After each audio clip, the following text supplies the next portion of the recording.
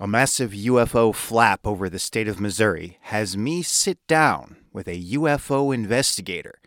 What is MUFON? How can you use your camera phone to take an actually useful UFO video? And we learn about a bizarre new aspect of the UFO flap. It will have you wondering, hey, are the birds in on this?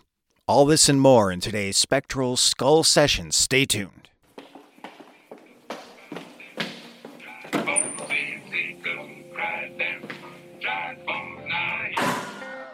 You are listening to the Spectral Skull Session, tales from the twilight world of myth, mystery, and imagination. The idea behind this podcast is that we explore claims about the occult, supernatural, and paranormal from an analytical standpoint. We're open to the existence of a world beyond the five senses, and we dismiss that dogmatic skepticism that insists that any story about the unexplained has to reduce to hallucinations or swamp gas. But we're not committed to any particular theory or philosophy about what the paranormal is, and we realize that, whatever is out there, the answer is likely to be more complicated than any existing model or theory. What we bring to the table is small s skepticism, a skepticism that we throw as much on the mainstream accounts as we do on the supernatural story. Okay, let's get started. I'm happy to introduce Margie Kay. She is the MUFON Assistant State Director. MUFON is a civilian nonprofit organization that catalogs UFO sightings. She is also the founder of Unex Media Group, including Unex Magazine, radio and podcast digital station and publishing company. And you're author of numerous works about UFOs and the paranormal, including most recently Winged Beings, theory that winged cryptid creatures are aliens and or interdimensional beings. Do I have that correct? Yes. Welcome to the show, Margie. Thank you very much for coming on. I appreciate your time. Thank you, Dane. It's my pleasure.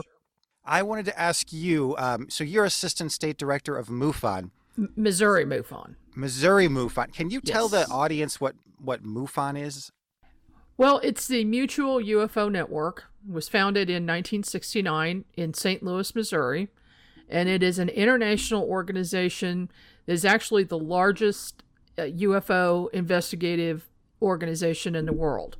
We have field investigators around the world, and we have what we call a CMS database where investigators enter their information online, and we help each other out. We have specialists in different areas.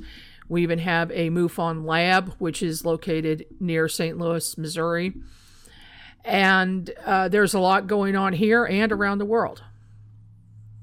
That is very interesting. What is the lab, may I ask? Well, the lab started a few years ago as a Missouri MUFON lab only, but now it is the international lab. And our state director, Debbie Ziegelmeyer, had the idea for it. And she spoke with Lynn Mann, who is a lab technician with, multiple degrees.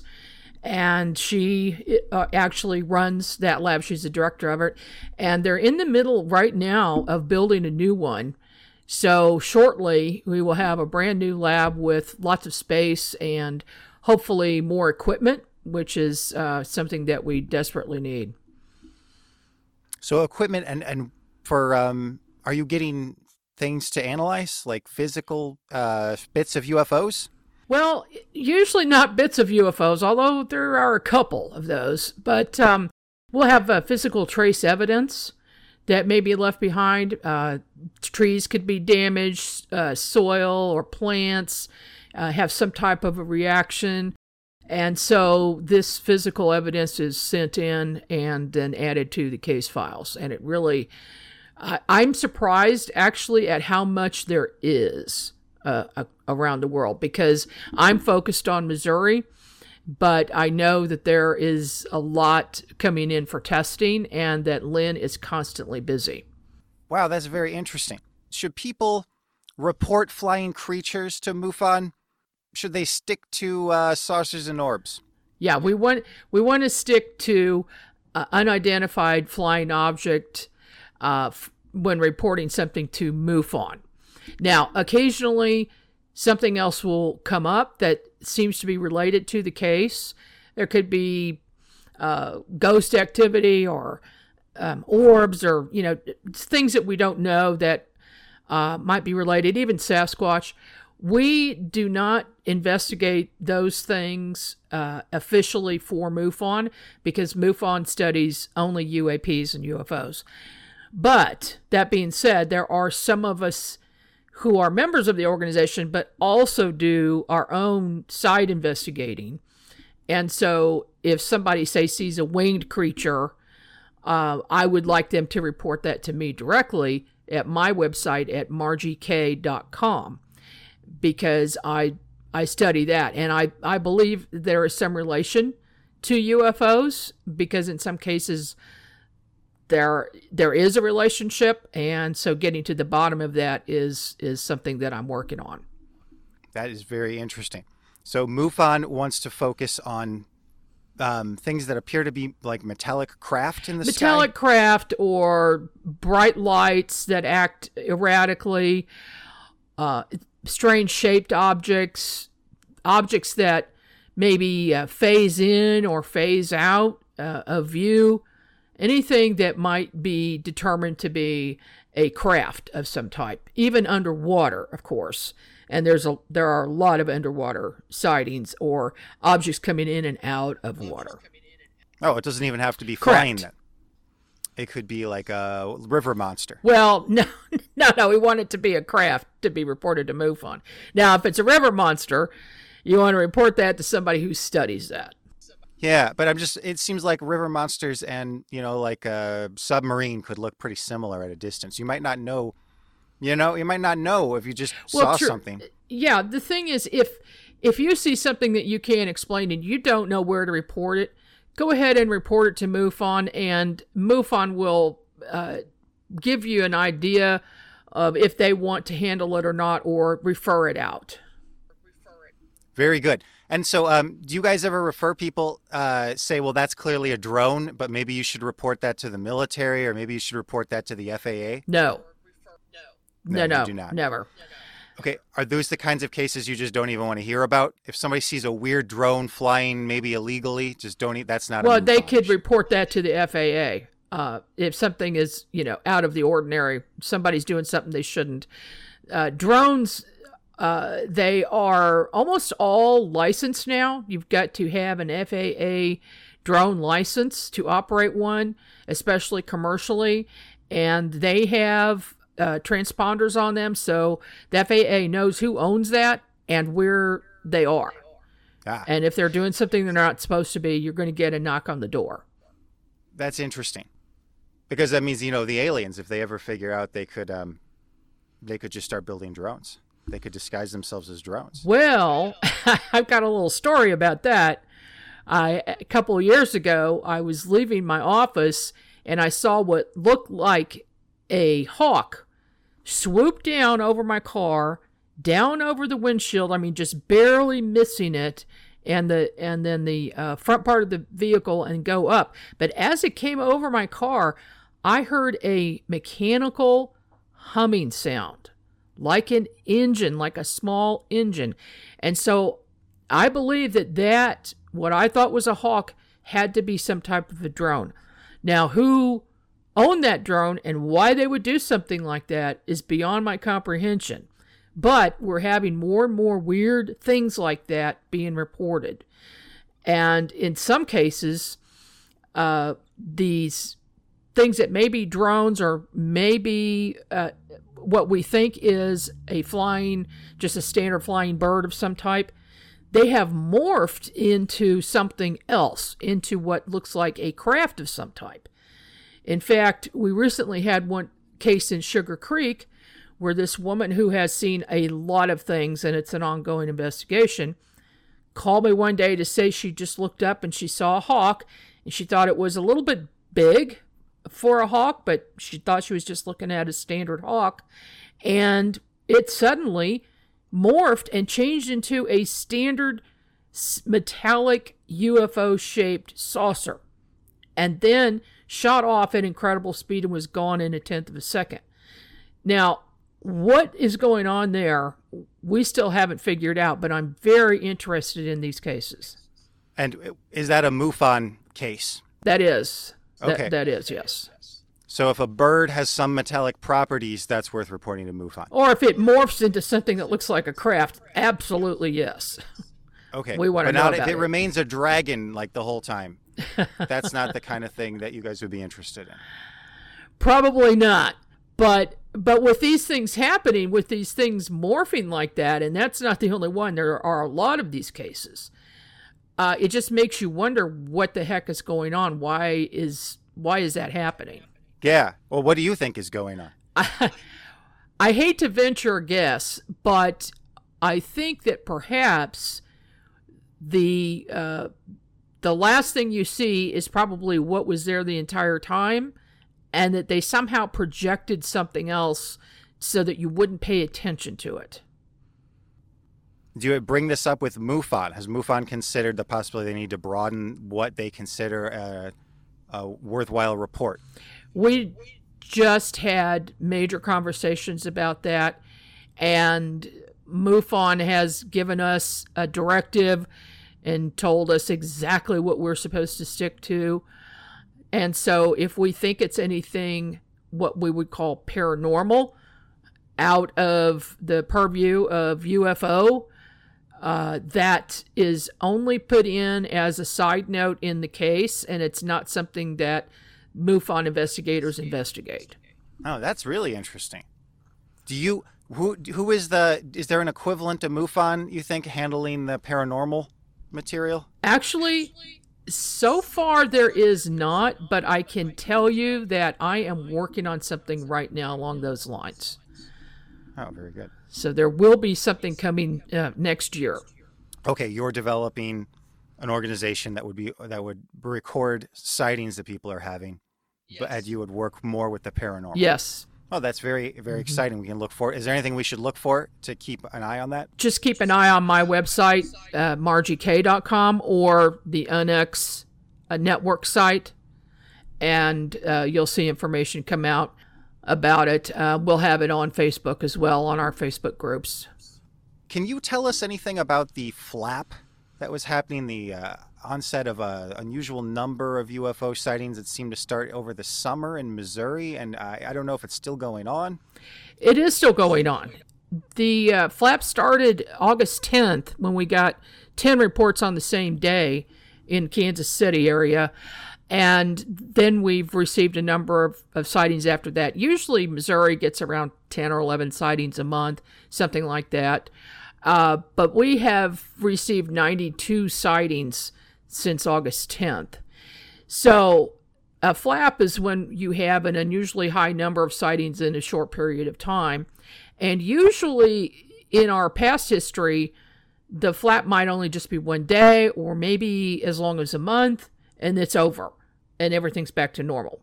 But in this case, it has been ongoing, and we're having extremely odd things occurring. In fact, I just had a report from the 7th from a pilot who was flying over Kansas City at the time and headed over St. Louis on their way to Cincinnati. This was a commercial airline. And he reported 3 unidentified objects that remained visible for 20 minutes. And that is an unusual sighting. Pilots usually don't report.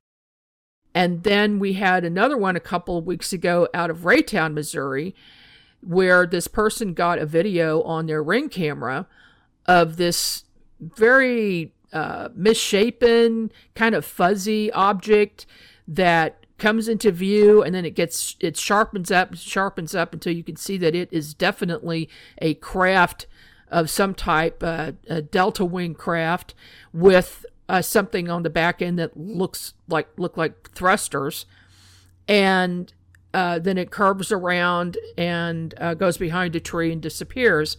And that video actually went viral. It's all over Facebook right now by the submitter, the witness. But we have a crack video analysis team here in the Midwest, and there are 4 gentlemen who work on that team, and they take it apart frame by frame. So we're going to be getting a lot more information coming out about that soon. Okay. Do you guys publish your results in these investigations? Usually not. We usually want to keep the witnesses anonymous, and they usually want to remain anonymous. Sometimes they do want to go public, and then in that case, we will publish it, or we'll do a press release to see if anybody else saw the same thing at the same time from a different angle, something like that. But usually the public doesn't know the final results of the investigations. Well, then who do you report the reports to? Who gets the these analyses? MUFON headquarters. Oh, and gets it. Yes. Where are they located? They have just moved out of Colorado, I believe, to Indiana. The headquarters. Yeah. So they're in Indiana, and yeah, but the information is always on the CMS. So as long as you are an investigator, we can access those files anytime. Oh, okay. Can you use those files for your research? Oh, absolutely. And we do. And we would go back way, way back. It also doesn't matter when a sighting happened. So we want people to report a sighting they had at any time. Could be 50 years ago. We want to know about it. Does the MUFON database, did that ever interface with the Pentagon program that George Knapp and Colm Kelleher were involved in? Do you know what I'm talking about? There was a Pentagon, I think it was called AIMSOG. Yeah. And they were investigating. At one point, they did Skinwalker Ranch. They went to Marley Woods in Missouri. They were, and they supposedly, according to George Knapp in his book Hunt for the Skinwalker, they built a big database of all the UFO sightings in government history. Would MUFON interact with that database, or would you be totally separate? I would not be privy to that information. Okay. So MUFON's kind of like a club you could join. You could become an investigator, and one of your motives might be to gain access to this information because you're doing your own research. Yes, that's true. And most people who become investigators have had their own sighting, and they're looking for answers. Can I join MUFON if I'm a podcast host? Sure. Okay. And, anybody who's interested, not everybody has had their own sighting, but they have some interest in it. And I will tell you, it's a lot of work. Okay. So it's mostly suited to retired people and very busy people who can do multitasking. Well, people should know. Flaps like the one we're still having in Missouri, they often correlate with reported close encounters of the third kind. Have you had any of those associated with this Missouri flap? We have had a couple, yes. And yeah, I can't really talk about them in detail, but there were ETs sighted. And where is this taking place? Where is the activity more over Kansas City, St. Louis City? Any particular parts of Missouri? That's the weird part about this flap. It's all over the state. Usually, when we have a flap like we did in 2011 in October, we had 97 reports in 1 month in Kansas City alone. That is a major flap, and it's concentrated in one area.